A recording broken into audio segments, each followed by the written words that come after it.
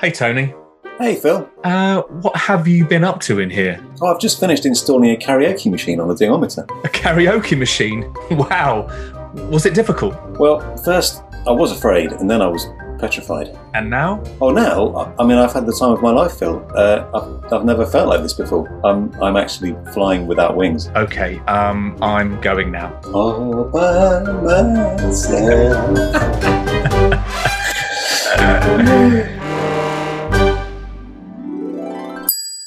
Welcome to the Dingometer, where we investigate ways of creating awesome learning experiences and tackle tricky issues in learning experience design. In this episode, our guest is Tomer Garzberg, founder and CEO of GRONADE, an enterprise growth labs and future of work company in Sydney, Australia. Tomer is a technology entrepreneur and innovation advisor, and he's also a TED speaker, IBM Global Entrepreneur, and profit hacker. His work with some of the world's most notable companies blends the worlds of data, AI, behaviours and creativity, and he likes to ask big questions about what the future of employment is going to look like. Our conversation with Tomer produced some provocative insights about the future of work and shed light on the one very human desire driving technological change and how it's going to challenge existing modes of learning. Tomer also revealed why the ever more rapid transformation of the world by new and emerging technologies means the workplace is going to need more translators, and he highlighted the importance of curiosity, fearlessness, and a reverence for the status quo in the art of becoming ever more human. So, without further ado, let's get on with the podcast. So, Tomer, welcome to the Dingometer. Absolute pleasure to have you with us today. Thanks for having me. I'm excited. We came across you because you've done a fascinating TED talk about what happens when we take the humans out of work, and you've got a really interesting background. It says Tomer Garzberg, profit hacker, which we could talk about a lot in terms of a title, but also you're the founder and CEO of GRONADE, and you're working to do a lot of work with data science and help people hack growth and use machine intelligence and these kind of things to improve efficiencies, profit, and look at future of work. But it was your TED talk I found fascinating. I think Phil did too, because it's this vision into the future of what machine learning looks like, what a future of less work looks like. It's funny, when I gave that talk, the whole notion of like the dark factory was surprising to a lot of people. I guess today maybe not so much, but because obviously the notion of the talk was machines can work 24/7, 365, and they don't need to take lunch breaks or anything, and they don't need to see, like they don't actually need to see, and therefore you could save power, you could save money by removing your electricity supply for things that don't need to be used, such as lighting. Right. And I think there was a supplementary video that didn't make the cut where it shows engineers coming in every quarter to check on these machines, and they just have the hard hats with lights on them because there's no lights in the factory. It's really interesting. They never turn the lights on. But in many ways, where that talk went was kind of what AI, machine learning might mean to the future, and what will we be doing in the future, as this thing becomes a bit more prolific. And it's funny, I was never really, I guess, formally trained in machine learning or AI. I'm not a mathematician. I'm not a data scientist. I'm more intuitive. I'm more, almost like I kind of feel my way around technology and see where it fits best, And it is interesting. It is interesting to see how things have gone. And it comes back to a notion that I speak about these days, which is technology is actually really there to do only one thing. And it's actually really easy to predict what the next technology will be, simply based on this one notion. And this one notion is, we humans, historically, if we think back to maybe, prehistoric times when humans were kind of running around and trying to hunt for deer and all that. And, you would, all these kind of stone tools were, I would say, stumbled upon in terms of, okay, well, we can try to chase the deer down, or we can throw this thing at it and, and it will kind of slow it down a bit. And then we can kind of throw a spear at it. And then, and all these kind of tools were essentially crafted to make life easier. And what is life easier? It's essentially, we have a desire and we want to fulfill that desire, right? So we're hungry we want to eat. And there's a time limit between that, right? It's almost like you can't indefinitely go hungry, otherwise you die. And of course, that's the greatest motivator of all. So of course, if you can see kind of the evolution of, we've come from like sticks and fire all the way to kind of AI and machine learning and technology, really all it's doing is it's shortening the distance between desire and fulfillment, right? And hence why, it's, there's some really famous stories around this, such as, Blockbuster, right? Blockbuster used to be, one of the biggest enterprises. You could walk in and, you'd have to go in and, pick your VHS tape, and you could take it home. And if you were late, they would charge you, and you have to drive all the way back and, put it in the return slots. It fulfilled a purpose because we didn't know any better.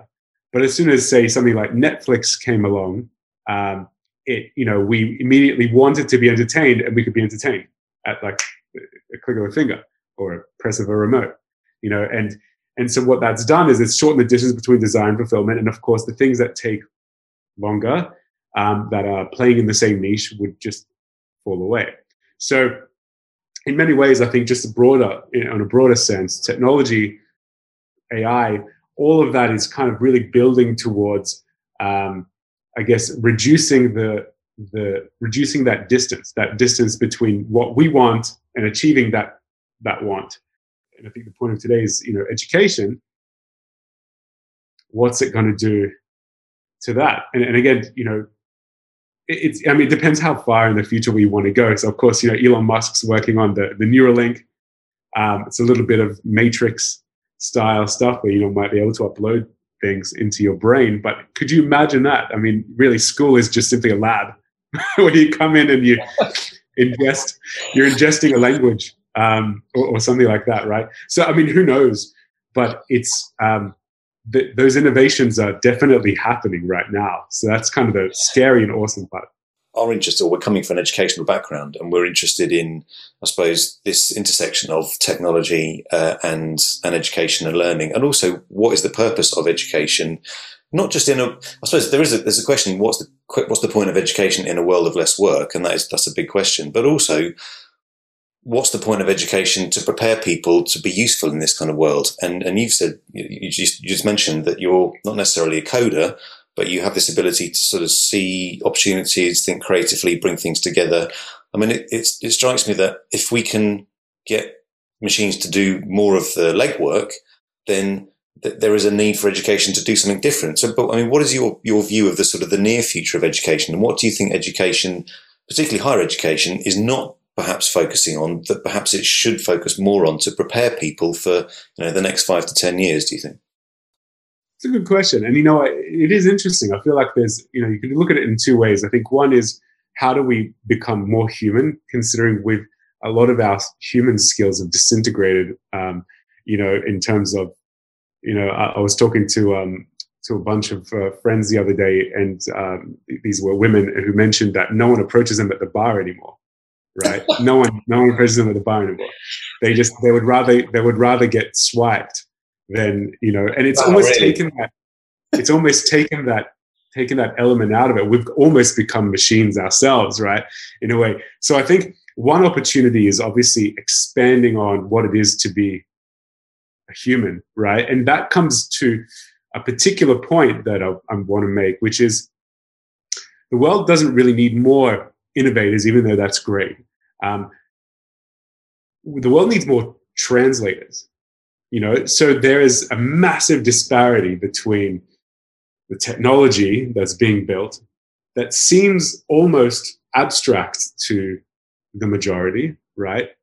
Until you really invest yourself in research. So for example, you can look at cryptocurrencies. You're either in or you're out. Like there's actually, you've either heard from your taxi driver that you should buy Doge, but you don't know why you're buying Doge, or all of these things about all of these different kind of blockchain projects, and you can really understand the merit that they bring to the table, and therefore you're able to capitalize on that early. So there's this kind of, I think there's a bit of a disparity maybe between, I guess, traditional education and the skills that they're helping people leave with, and what they're being kind of the world that they're being spat into, which is, it isn't common to sit around the pub and have a talk about the inner workings of an AI, right? It's not common to, maybe a bit more common these days about cryptocurrencies, but yeah, absolutely. I mean, for example, it's difficult to sit in a boardroom and talk about, for example, what's the inner meaning behind the word robotic process automation, rather than using it as a buzzword and go, yeah, we need some RPA, we need some innovation. It's almost like there seems to be a really decent gap between technology in its early stage and as it proliferates and becomes more mainstream, all of the opportunities are then lost, right? So the idea is like, how do we help to enable people to generate more human skills, curiosity, inquisitiveness, literally building a creative palette of I guess, equal parts innovation and equal parts curiosity, and then going, okay, well, how do I, as a human, try to find my niche in maybe technology that's up and coming, and become quite unique at this to a point where I can translate this to the masses, right? Or I can, go to work and sell this to the board and, get a massive pay rise and, get a completely new role named after me because, they never had anything like that before. I don't think chief innovation officer's been around for that long, but now everyone's got a chief innovation officer, and, so I think there's some interesting plays here because it is quite obvious that the speed of innovation is actually happening extremely fast, and things come out and they seem really weird and abstract. And I made the mistake long ago. I had a friend who started a company. I had no idea what it was, and he asked, if I wanted to pitch in to be like a seed fund, a seed investor. I didn't have any money back then anyway, but I didn't take the time to research. And of course, the company did extremely well. And the guy exited, and he's wealthy. But damn it! But it taught me this really valuable lesson where it's like, if you don't understand something, it's actually worth diving into.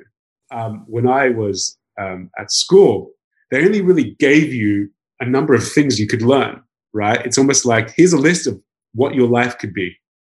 Here it is. It's like, pick what you want. You want to be an accountant? You want to be a journalist?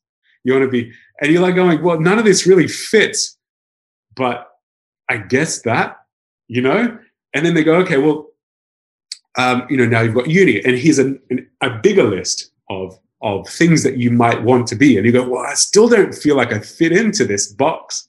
Like, and then of course, I would say, my education, I actually studied to be a journalist of all things, but my education was sound. And that's probably the best word I can use to describe it. It gave me at least I can spell, right? And so, but did I use it? Not really. In fact, I went to work for News Corp immediately after uni, and I realized that I'm probably the worst employee someone could ever have, because I get sick of things. I just get sick of things, I'm like, this is boring. This should be better. Like, why are we handwriting stuff? Like, what is going on? And, and that frustration that leads you to the path of, what? I just want to I like that. I like AI. I want to do that, and having no idea about anything like that. Not studying any computer science or anything like that, but still being able to carve a career in that space. I feel like that's where the gold is at, right? There's people that can build the tech, don't necessarily know how to talk about it. And the people that want to buy the tech don't necessarily know how to ask for it. And so there's a complete mismatch, and there's so much room for translators. I was going to you talked a little bit about your educational history, because you sound like someone who has felt their way into a role, if you know what, and built the role around them in that respect. So you said that you originally journalism was the thing. What was it about journalism that felt proximate to your interests then? Was it to do with curiosity, exploration, and stories? Was it that? I knew that I'd have something important to say one day. I just didn't know what it was. You know what I mean? And so I I figured, getting into the media would be the most opportunistic thing. And I had all these grandiose visions, almost fantasies of what it's like to be, a high flying journalist. But to be honest, it's not that at all. So, but it kind of gave me the kind of gateway to be able to, it's funny because I studied journalism as a bachelor degree, but then, of course, not being satisfied with that, I ended up doing an honors degree after that. And in the honors degree, I just remember all these things that I got taught during journalism. They're like, you don't do this and you shouldn't do that, right? Propaganda is it died in World War II, and you don't use propaganda and you don't manipulate people. And I got all these things I got taught all these things about what not to do, right? They go, you do this, here's your box, you play in there. It's called ethics. It's called, proper journalism. This is how you format things. And then there's all this other stuff where it's like, the internet's full of lies and, all this stuff. And I'm like going, all these things they told me I shouldn't do, I really want to do them, And my honors degree was literally an experimentation about how can I manipulate the media to propagate something that isn't real into something real. And I remember it vividly. It was called the Tara Bell Project. In fact, it was a made-up woman who the story was that she used to be a student. She flew to the UK. She found out that she inherited a whole bunch of wealth, and she was coming back to give back to the community. And she would hire limousines to ferry students from class to class, and give away tickets to concerts, and and this kind of I started to feed that into the university press, and it started to proliferate out of the university, saying there's this mystery woman who's ferrying students around the university in limousines and giving away tickets, and it was this really awesome experiment about how to I wouldn't say manipulate the media, but kind of get away with things, like kind of bend the rules a bit. And that once I knew I could do that, it was all on from that point on. I knew that nothing that I was told that was real about the world is real, right? It's all fake, like fake jail cells. They're all fake jail cells. And they're all kind of, you're conditioned to understand or conditioned to believe that you have to do things in a particular way. And if you do it here, if you do it this way, you're going to be safe, right? And safety is what you want. In fact, all of the best lessons I learned were when I wasn't safe. If you had to design a learning experience to produce more people who felt as fearless as you, I know this is the ridiculously sort of reductionist question, but what would be sort of lesson one? Like, how would you bring people towards you, as opposed to just saying, be like me? How would you sort of translate your skill set into a thing that could be acquired by other people? I feel like the problem is, the real problem is that we're nurtured in the way that we grow up and our experiences, and we really value safety and kind of being wrapped in cotton wool. Like it almost feels good because there's no resistance there. It's almost, safety, comfort, I know what I know, and I'm not going to step outside of that for fear of looking like an idiot. And it's funny because we all desire more, right? It's almost like, it's not enough to just sit there like a vegetable every day and just turn up and just, not grow. Like everyone expects you to grow. And so I think there's a real mismatch between, everyone has these desires, right? We're all trying to get something out of life. Otherwise, if there would be no desire, we would literally just rot and die, right? It's just, we are desiring more than we have right now. And that's what drives us forward, right? And if you've always noticed that it's the people who we most look up to that have been through the biggest, almost all of the adversity that they could possibly have had thrown at them. it's these people that have achieved greatness. And what happened is, whether by their choice or not, they've had to face their fears, like in an extreme way. And again, we're kind of going slightly existential, but I think this is where it's at. It's the reason is, why are we here? Not what am I supposed to do? It's why are we here, right? We're trying to do something with our lives, and just knowing enough to get by and sitting in your box ain't going to get you there. And it's almost like, how do you create a curriculum that starts to really bend open those kind of jail cells? How do we kind of break them open? And it's about facing fear and being okay with failure, being okay with being wrong. I mean, everyone's so afraid of it. Everyone's so afraid of putting their foot out of line, and the reason why is because we like to point and laugh at them. People buy magazines about it. They watch television about it. In fact, I haven't watched television in 3 years because of the level of, I feel like the way that it tries to program us to be is to go, well, look, these are idiots, and we don't want to be like idiots, right? We want to put ourselves out there because these guys are idiots, right? And anything that's kind of inspirational, it's almost like, oh, well, that's Elon Musk. That can't be me. That's Elon Musk. And again, the guy's nothing special. No one's that special, right? It's just people have had the bravery to kind of go out there and explore and be wrong. And I think that's where the confidence comes out, because, you mentioned before, I can walk in and kind of talk about, who's going to tell me I'm wrong? Who's going to tell me I'm wrong? So that's where it comes from. It's like, and if someone tells me I'm wrong, then I'm actually smarter next time I bring it up. So it's a win-win.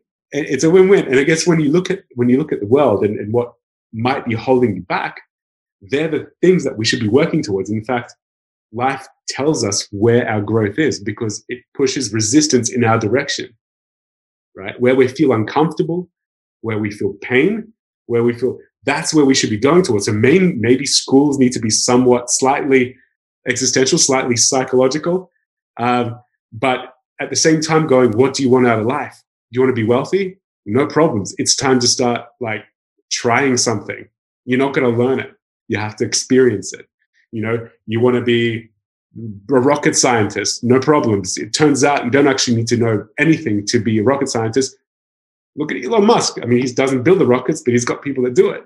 So it's almost like going, how do you hack life? Because it's kind of there and all our opportunities are there. And it's almost like going, rather than seeing the rules, which we're being told are the rules, going, well, how do we break those rules? And breaking those rules will probably break the world in a really good way. I reviewed a book last year which was looking at education and what they call technological unemployment. And it was really looking at this idea of, okay, well, if AI, machine learning does reduce opportunities for work, which is a question, that there were potentially 4 possible futures. One, which is this sort of expansion of the third sector, sort of community-based projects. One was a kind of a neoliberal, let's just carry on as usual, it's just business as usual. One was about sort of augmenting human capabilities, like you're saying, a bit like Elon Musk and the neural net, as we work more closely with AI. And one was to do with the potential for leisure to define our existence more than work. What's your thoughts on that? Where do you see the next 10 years for us?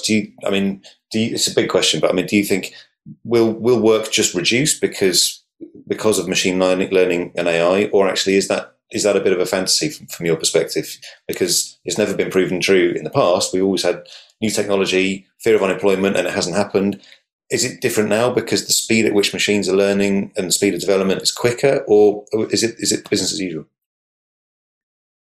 Good question again. It's interesting because this was part of my TED Talk that didn't make the cut, because obviously they're very good at working out what makes a TED Talk, and they cut stuff out that might be a little, but I actually had this and I was going to talk about it. So it's funny, if you think back, I always like to go backwards, and you go, that I think it was in London where it first started, they had these individuals that would go and light lanterns at night, right? Because there was no electricity. They light lanterns. And then there's these ones called, I think they were called knocker-uppers or something, and they would wake you up at a particular time that by knocking on your window. And of course, they became quite obsolete once electricity came out and you had alarm clocks. But I mean, now you have electronics, you have electricity, and of course, there needs to be new skills for that. And so, I mean, it's a matter of, well, if you can't put food on your table tonight, maybe it's time to go spend some time with an electrician and work out, this new piece of technology that's out there, because that's going to define the whole world soon, right? And then, of course, that's happened time and time again. I mean, you don't have to look back that far. There was no such thing as a data scientist. I mean, it's relatively modern. It's a relatively modern job by comparison to everything else. And again, it's a derivative of engineering and mathematics. And, it's almost like, okay, well, we can get maths to do something pretty cool. We can, feed it some data about the past and we can predict something about the future. What are the applications for that? And then, it kind of progresses from that point on. So I think what's going to happen is, I think we're just seeing, they call it the fourth industrial revolution. There's names for it everywhere, but future of work. But what I think it's really doing is it's going, okay, well, no one really gets excited about turning up to work and spending 9 hours a day resetting passwords. No one enjoys that. No one enjoys that. That's kind of like, it's like, how was work today? I reset another 6,000 passwords today. I mean, it's almost like it almost forces change upon people. It almost forces change in a really good way, I think, because it forces you to kind of not be, I mean, if your job is very structured and very, I would say, either statistically driven or process driven, a machine can do it. Absolutely. It's just a matter of time. And so the question is, how do I become more irreplaceable? And I think it goes back to the original question of, I think the people who are going to win are the people who are more human than machine in their everyday life. We're going to have a much more humanistic world as technology progresses. And of course, there are going to be new fields. For example, the electric vehicle industry is completely changing things. And, they're talking about, outlawing petrol vehicles in particular nations, right? China, I think, is going to be the first one that's going to make it outlawed. And of course, that changes the nature of what a mechanic does, right? And, now you have to learn about how lithium batteries work and things that could possibly go wrong with the navigation system and all that stuff. And so I think you've got this kind of really natural progression happening in a really unnatural way of people being forced to find their purpose as technology comes in and rips things that don't give us purpose away.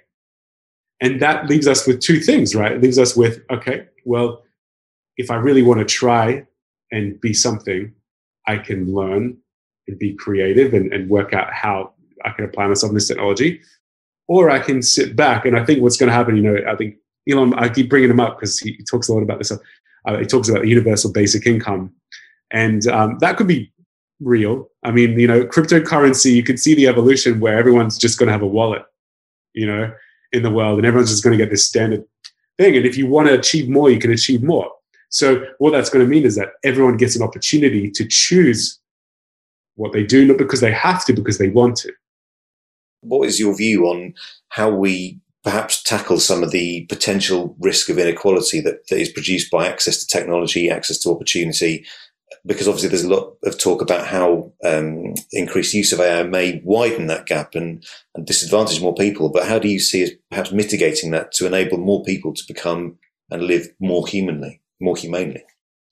It's funny that I'm so glad you asked that. It's funny that technologies solved that as well.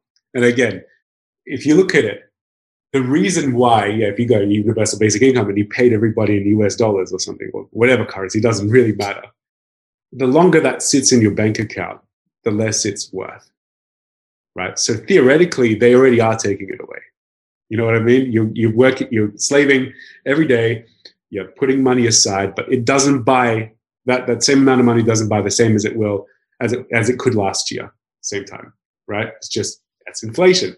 So you start to really question, and again, going down a controversial path here. Which one is the fake currency? Is it the cryptocurrency, which can't be, if you pick the right one, where it can't be, you can't add more currency, like they created a particular volume of currency day one, and that's all there is, right? And therefore demand increases the value of that currency. And therefore it could be kind of an asset and works very similar to, I would say, something like gold does, or even property, right? So, and then it makes you ask a question. So it's new, it's weird, it's digital, I can't hold it. Is that the fake currency, or is the fake currency the one that they've been feeding us for so long that they keep taking away? They make it worth less every day, right? And this brings you to a point where you're going, oh my God, technology is solving that too, right? So hence why it's so difficult for governments to rally, to get their head around how this changes everything, because they can't control it now, right? And so I genuinely feel like there's technology will solve that. Again, I don't have the answers for that. But again, if you look at what exists today and you try to amplify it, if you look at something like, Bitcoin or Ethereum, for example, which are the two majors, there will never be any more. In fact, there will actually be less. So it's actually deflationary. So Ethereum, for example, I think they've now just started burning their currency. So they they literally just burn the currency away, which means there are less in supply and the value goes up even more. And a lot of these different cryptocurrencies do that. And this is kind of interesting to me because I don't think we've ever experienced anything like it. It's almost like somebody's walked into the largest vault of gold and they've just melted it into oblivion and gone, now there's just less gold in the world. So everyone's gold's worth more. It's kind of like that. And so I feel like I would definitely leave it to technology to solve that problem. I feel like we're in the very early days of seeing something pretty crazy happening. So, I don't know. You're familiar with Winnie the Pooh, right, Tomer? Obviously. So I'm going to ask you so you're Tigger. Okay, you're Tigger. You're absolutely Tigger. You've got springs in your feet. But I'm going to ask you to be Eeyore. What could go wrong? So technology is just a tool, right? It's just a smarter tool, right? It's a better hammer, really. That's all it is, right? And so, of course, what is a hammer, right? You can use it to hammer a wheel together. You can use it to bash a skull in. I mean, it comes down to the individual, and that's kind of the problem. So, you only have to look at, we put our trust in the fact that technology is good. And again, technology is not, it's not a person, it's a thing. And it's being commanded and steered by hopefully good people. Do you think that one of the things that could be taught some kind of the importance of literacy around technology critically? So, for example, if I think about the Truman Show, just use that example, and I think about the revelation to many, I think, that sort of an algorithm, for example, an algorithm arguably is the equivalent of the Truman Dome. In other words, for it's an invisible capsule which is ordering and sequencing reality in particular ways. And once it's visibilized, once you're in the dome, you can look at that dome critically, and perhaps you can figure out, you can build a relationship to that. But you can only do that once you know that you are encapsulated by something. So when I think about, if I was seeking to empower people around fearlessness, a big part of that would have to be to teach critical thinking. I always like to ask why, but you're here to learn how to be an incredible human, but what's the why? Like, why are you even here? You know what I mean? And then I think it really does come back to that desire. Yes, it's about seeing where you are, questioning everything, pulling back, like I said, pulling back the curtain from the dome and seeing where you are. But at the same time going, why am I pulling the curtain back, right? What's driving me to do this? And it comes down to, again, our own desires. What do we want out of life? And so again, you can ask people a number of different things. They might say, I want success, however that looks, money. I want to be famous. I want to be,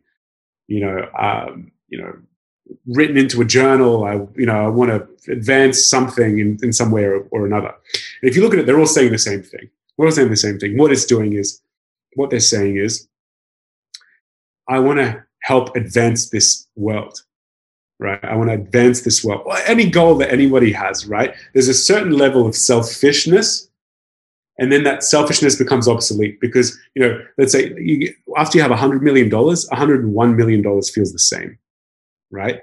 After that point, what are you doing? Like, there's no point in accumulating more. I mean, you could accumulate more wealth, but it won't feel any different to you. In fact, you won't feel like you've done anything. Right? You're kind of sitting on your hands and going, well, this is boring. Right?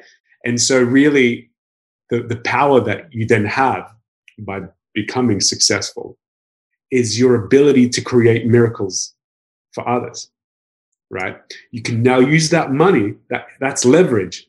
You can now exert effort and give birth to your crazy, weird visions of the world. Right? You go, I can take $10 million now and build an experimental whatever it is, right? And give it a go. And this will be crazy, but if it works, the world's going to be a different place. And I genuinely think that all the core drivers, I think, that stem from education are driven by some purpose. First, I think they're maybe programmed to us, by expectations of society. Go, be educated and do something with your life. But at the same time, it's like going, but how am I helping humanity, right? Is my whole job here to literally be birthed, shake off the fluids, right? Learn, work, die. Like, seriously, there has to be more to life than that. There has to be more to life than that. And really, the purpose is to help other humans. And there's a famous saying, I don't know who said it, the way to become enriched is to enrich others. And so that doesn't necessarily mean wealth. It means knowledge. It means, helping people out in terms of, having them achieve their own dreams as well. And so I think that's what it comes down to. It's like, yes, you're in dome. Yes, pull the curtain back. But you pulled the curtain back. Why did you do that? Right? And then starting to get them to really understand what their place, why they're doing what they're doing. And once you snap out of the whole, I'm just here because I had to pick a degree and now I'm learning, and then I'll get a job, because then if I have a job, I'll get a salary. And if I get a salary, I can get a house, and then maybe somebody will marry me. And, then I can have some kids. And then once I have kids, I'll feel like I've accomplished everything in life. And then I can maybe retire at some stage and then die.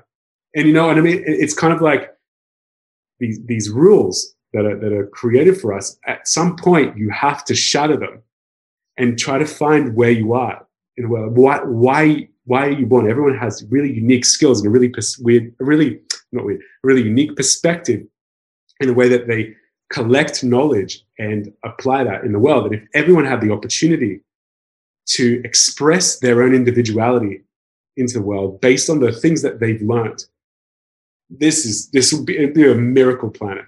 It would just be it would be surreal. So anyway, I don't even know if that answers your question. That's where my brain went. Tom, I can't think of a more positive place to end the podcast. I think. Thank you so much for your time today and for a vision into the near future of humanity. That's been an absolute privilege. Oh no, I appreciate it. Thanks so much. I hope you got some pleasure out of that.